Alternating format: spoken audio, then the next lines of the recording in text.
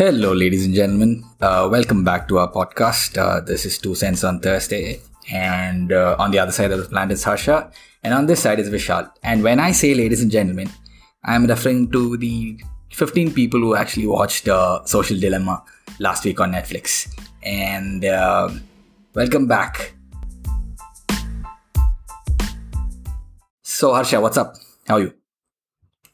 I'm good. How you been? Yeah, I've been stoked. We missed out on the last week, but then there is plenty to talk about like this week. Don't we have? I think an Apple event. Yep. We have the Apple event to talk about. So yeah, it was appropriately called the Time Flies event for how many reasons? Three main reasons, I guess. It was mostly about the Apple Watch, Yeah. and it is also about how the iPad is like grown in the last 10 years, and uh, mostly what Apple will be giving us in the future. So yeah, the Apple Watch. There is a new Apple Watch in town, and it's the Series 6. If you look at the Apple Watch, it looks like the same. I mean, there's nothing that is great to talk about the looks, but then what they've done to the Apple Watch is like, see, like just like the iPad, there's no other competition for the Apple Watch in the in the other ecosystem, the Android ecosystem, if there is one, that is. uh, it's effectively become something more than a watch, because they concentrate on it on the health facility, or how it monitors a human body. It tracks all your activities properly, and it's been doing that for the last 5 iterations or so. With the Series 6, it's pushing that on up, because if you've noticed, they've introduced a bunch of features, from the heart rate monitor, from the cardiograph that it was brought in from in the Series 5, and now it is able to detect this blood oxygen level in a really funky way, I think, in a really smart way. So this uses infrared lights, I believe. Like, it basically like shoots a beam of infrared light underneath, I mean, to your skin, and it picks up these reflections from the bloodstream, and based on the color of your blood, it's able to take that data and calculate the amount of oxygen there is. Now, the smart thing is, it's really a good thing at this particular time, because amidst the spread of COVID and flu and whatnot, uh, it's really good to keep track of your blood oxygen levels, because it indirectly is a function of your how your lungs are functioning, how your respiratory systems is like doing really well. So that's a good thing. And the best thing is, like, these guys never claimed, like, it's they're not using this as a marketing term like most of the other medical firms are doing right now. So kudos to that. Yeah. So that's very true. What you mentioned about the Apple Watch. It's the thing is they call it as a wellness device, and not actually something that is accurately used to detect early symptoms of this current virus that we're all facing.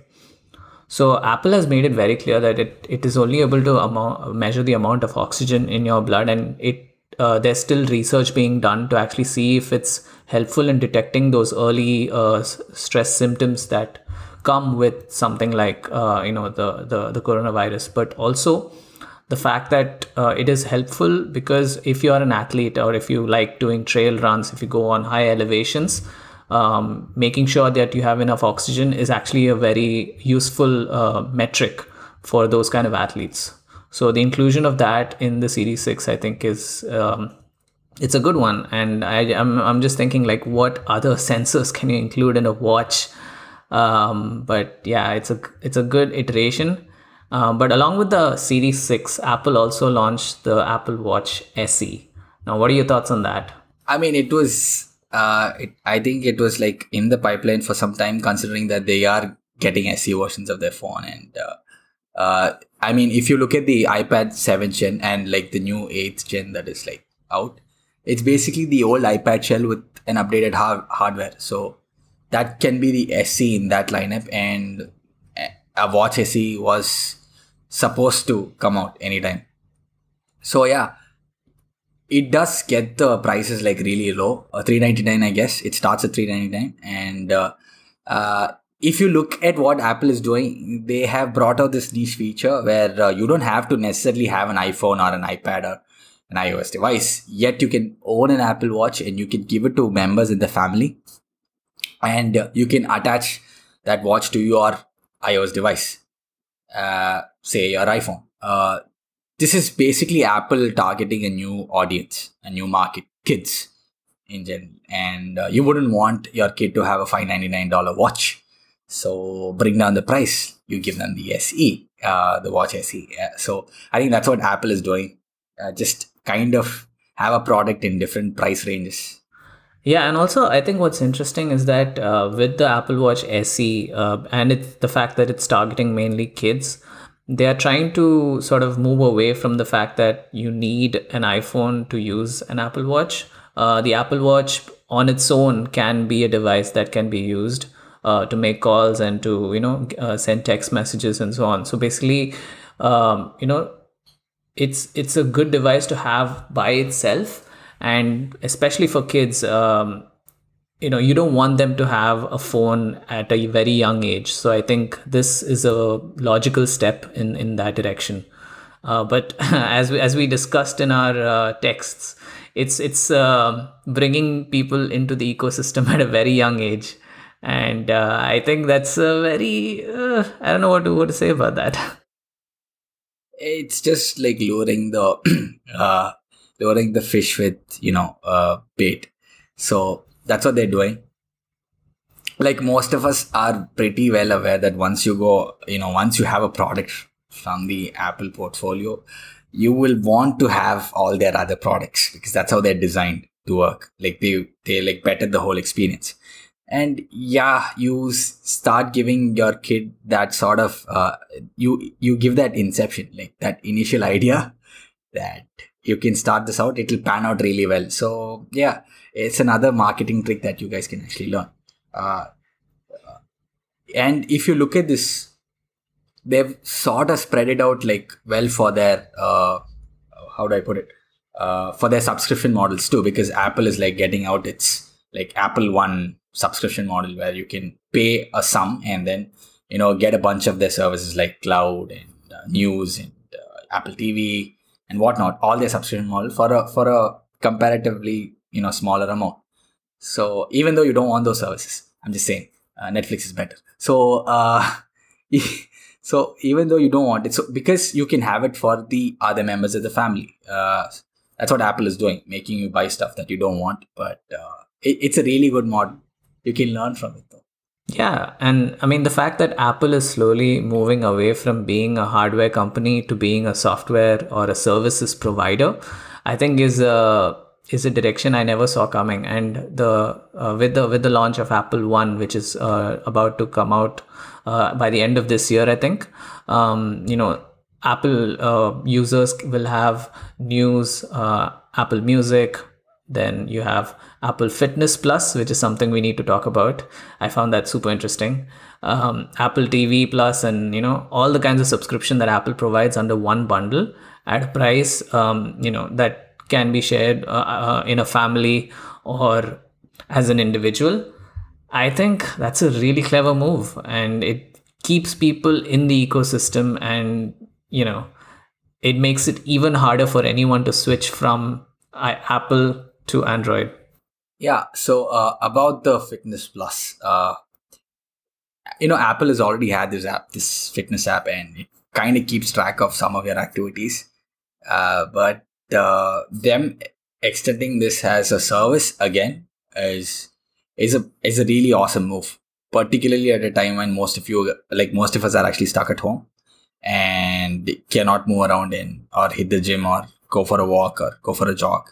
So it's the right time to get a product or service like this, and it's using the Apple Watch as a tracking device, and it tracks all your activities and kind of bundles them up and gives it to your iPhone or your iOS device, and you can basically like keep track of it and get inputs from your coaches, your virtual coaches. When you think about Apple Fitness Plus, and the only competitor that I think they have in this space is Peloton.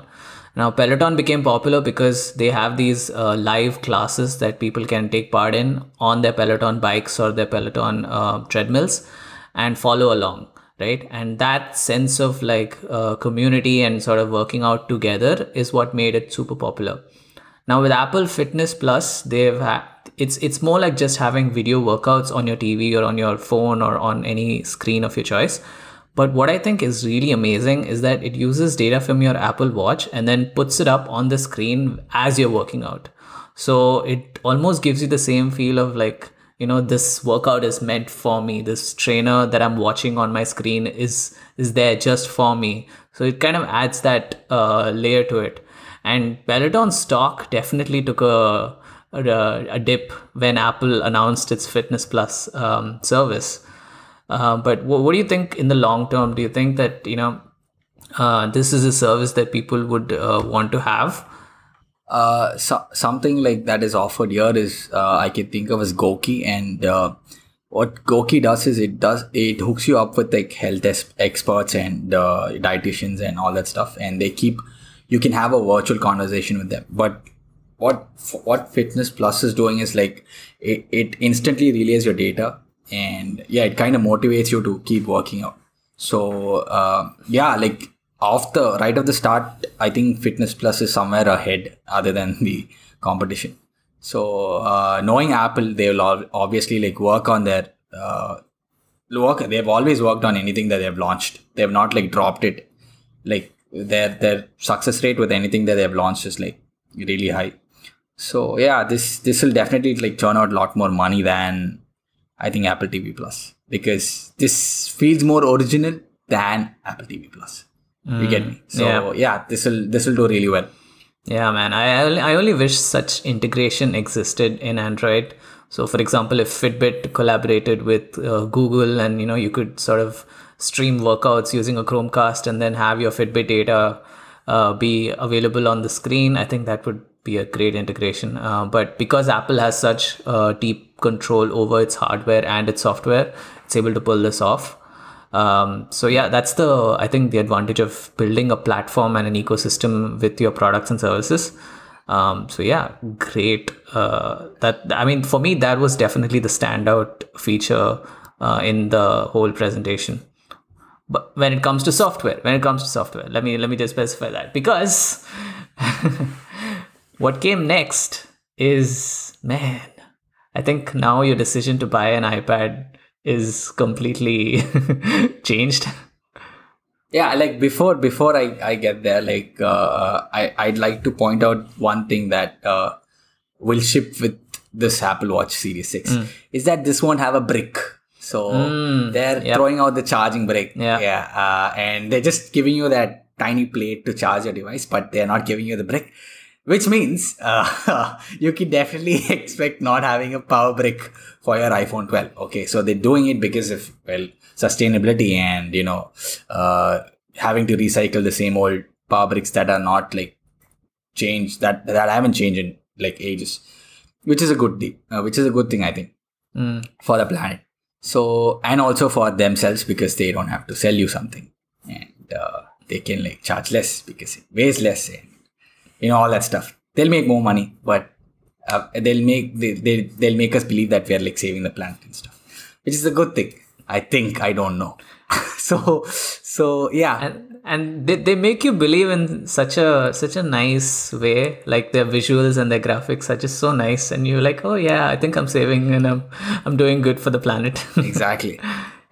And after this whole Apple Watch drama, the iPad. So they finally updated their iPad Air, and boy oh boy, it looks good. So they're kind of matching with their whole color scheme of having like 7 different shades for the for the watch styles, and the Apple Watch themselves having like 6 different shades here for the new iPad Air, it's got the liquid retina display, and it uses, you can use the latest Apple Pencil, the Apple Pencil 2 with it, and it starts at $549, and damn, it looks so good.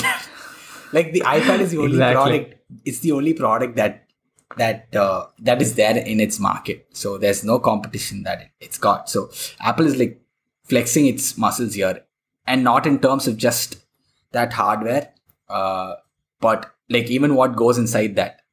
So if you look at the Apple Watch itself, the S2 chip on it is based off the A12 processor. So just a CPU alone, okay, just for the computing power alone. And if you look at the previous A12Z Pros Bionic chip that went into the iPad Pro, that was their fastest or the second fastest.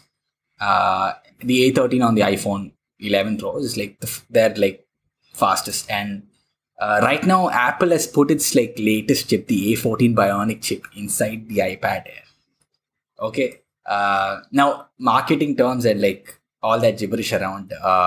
This is like probably this is probably the first 5 nanometer chip in a consumer product. I'm not sure. Yeah.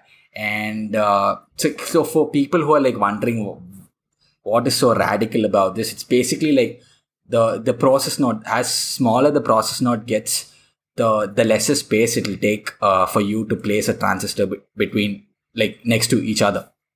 So Apple claims that it's able to like put around 11.8 billion transistors in this chip, which is a lot.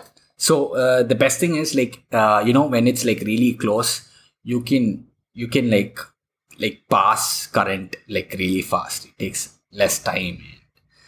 Because of this, it's able to open and close the gates like really, really fast, and the whole device will perform better. Basically, like Moore's law, I guess. Yeah, it's basically that.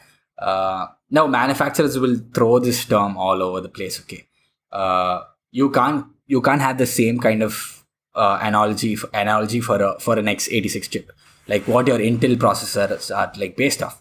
Your like computer chips. This is an ARM based chip, and like what Apple has been doing in this domain, like no other company has been doing it. Like they're like literally flexing and telling the competition that you guys are like, I don't know, probably like 5 years behind us, but still we'll do it anyway. We'll still go there. So they put the latest and greatest chip in the iPad Air, and it makes the iPad Air all the more interesting.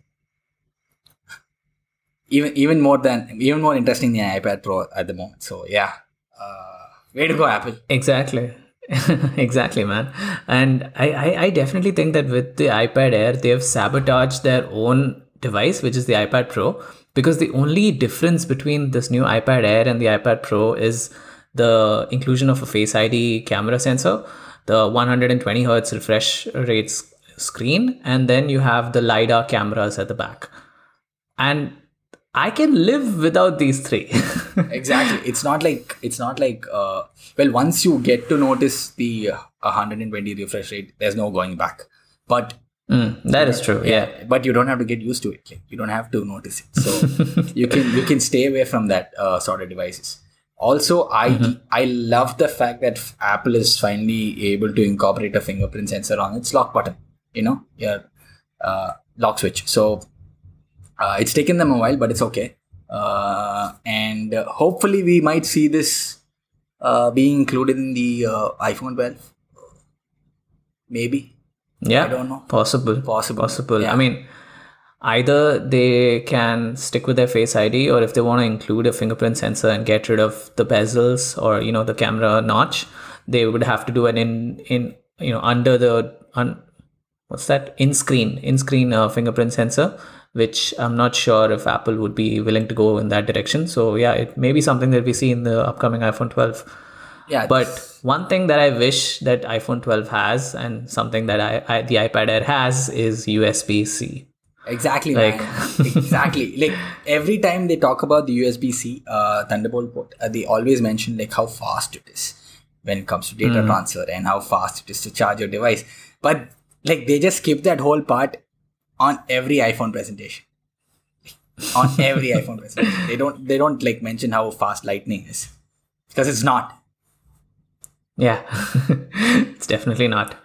But yeah, the fact that this iPad Air with its 5 nanometer processor, I think it's gonna last for years to come, because Apple in general with their software is known for making sure they support devices way back. The latest iOS 14 and the iOS 14 supports phones as far back as the iPhone 6s. I think that shows that, people who want to get an iPad, like, there's no better time to get one than now. Yeah, like the software support for their devices, like 5 years, I guess, which when you compare it with Android, if you'll be lucky if you get it for 3 years. So yeah, that is definitely, that longevity is one thing that Apple has been like really good at. Okay, enough of the Apple event. There's something that happened before the Apple event, and I think Microsoft kind of pulled out their curtains for their upcoming Xbox consoles. There are two, apparently. The Xbox One, the Xbox Series S and the Xbox Series X. We all knew about the Xbox Series X, the big daddy, which will compete against the PS5. But the shocker here is the Series S, the Series Small or whatever. Okay, it looks like if Dieter Rams was still alive and he had to design an Xbox, the Series S would look exactly like this. So it looks clean. It looks like it's gotten a speaker grill, and that's it. But the most interesting part about this whole device is how much it retails for. It retails for $299, like $299 USD, and you can play games at like 144p at minimum of 60 FPS. Okay, it doesn't push the boundaries for 4K gaming, but 144p at minimum of 60 FPS on all AAA titles. That is the promise that Xbox and Microsoft is like assuring with the Series S. Now, if you look at the Series S, the internals of the Series S, it's almost the same. From the CPU to the internals, the RAM might be like a little bit less, and it doesn't use a faster RAM than the Series X. And the graphics processor, it's not the same, but still, what they want to give you is that. In terms of just performance, it should be up there. You should be able to play how the Xbox Series X plays 4K games. That's it. So I think like nobody expected this, and we'll have to wait and watch how Sony prices their PS5. That we'll probably know when. So as we are recording this, which is a day before it comes out on the 16th of September, that's when the PlayStation event is scheduled. So obviously, because we wanted to have time, to put this episode out, we didn't include that, but we'll be sure to talk about it in our next episode. So yeah, if you have any questions or things you want us to cover in that, let us know. But yeah, it's gonna be announced today. And I'll be keeping an eye out for that, because $299 for the Xbox Series S is a really great price. But do you think that the PS5 digital only edition would be priced similar to that of the Xbox Series S, or do you think it's going to be different? Not at all. I think it'll somewhere hit the $499 margin, and it'll be close to it'll be in between. But then I am betting that it'll be somewhere around like the $450 to $499 margin. And the Xbox, the PS5 will be around like $450, and maybe the Xbox Series X will cost more, equal to the the Blu-ray version of the PS5. So yeah, that's the thing. The reason why the Xbox Series X prices are not announced is because it is announced. Xbox Series X is going to cost $499. And the Series S is $299. So the PlayStation 5 and both the disc version and the digital version would be priced similar to Xbox Series X is what you're saying, right? Yeah, the $499 one. It'll be very close to that margin. So yeah. Yeah.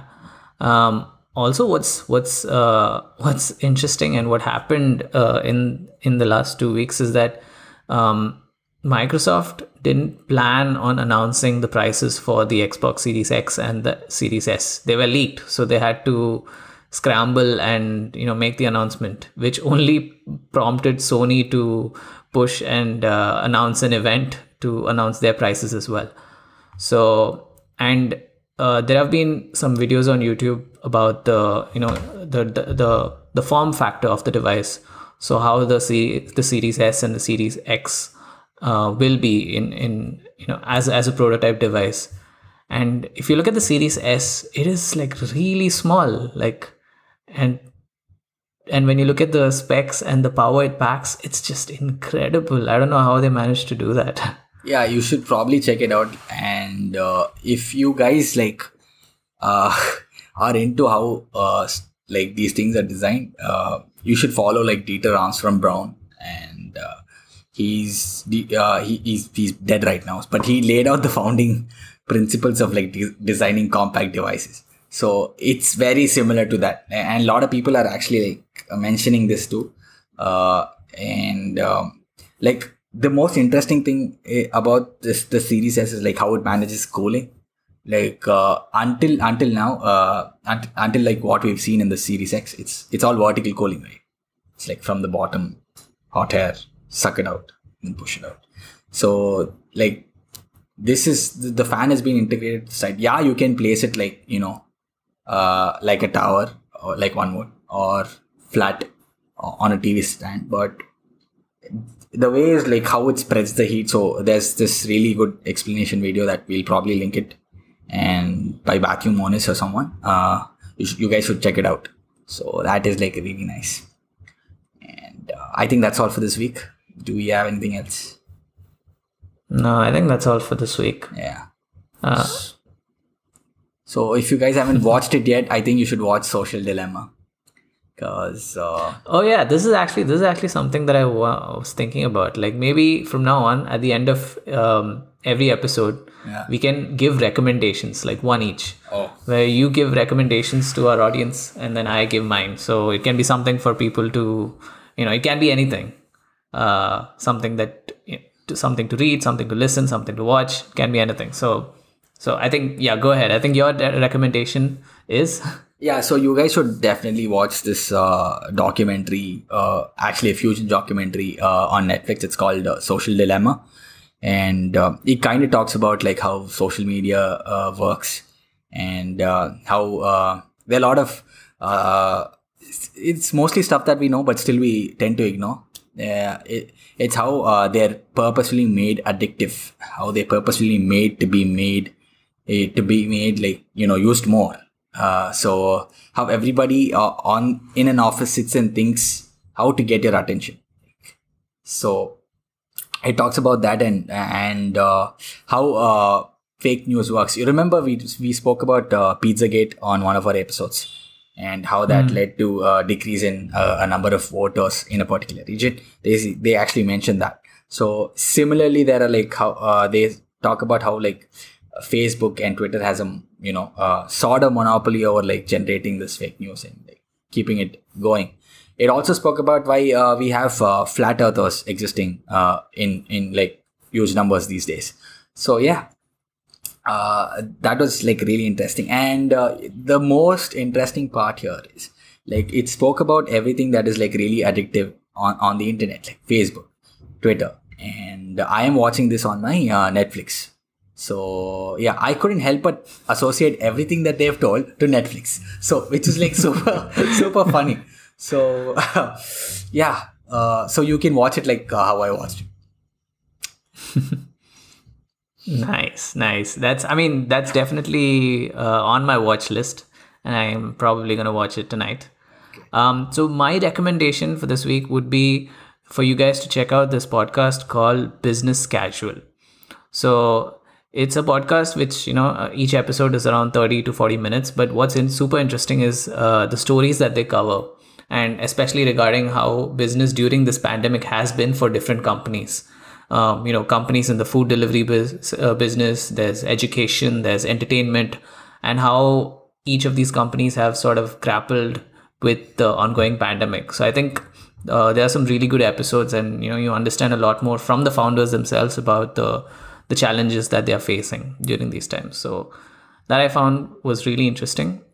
And if you're looking for anything per episode in particular, I would recommend that you start by watching what's next for Netflix. Now, obviously, people know that Netflix has seen a tremendous increase in usage over the course of this pandemic. But knowing how basically Netflix got to where it is now and how they plan to continue with this growth is something that I found super interesting. So I'd suggest you guys give that episode a listen. And yeah, with that, we come to the end of this week's episode. Any last points you want to add there, Vishal? No, nothing. I think we just keep it simple, and yeah, that's it. All right. Do check out our show notes. And yeah, we'll see you again next week. Wear a mask and stay safe, people. Bye-bye.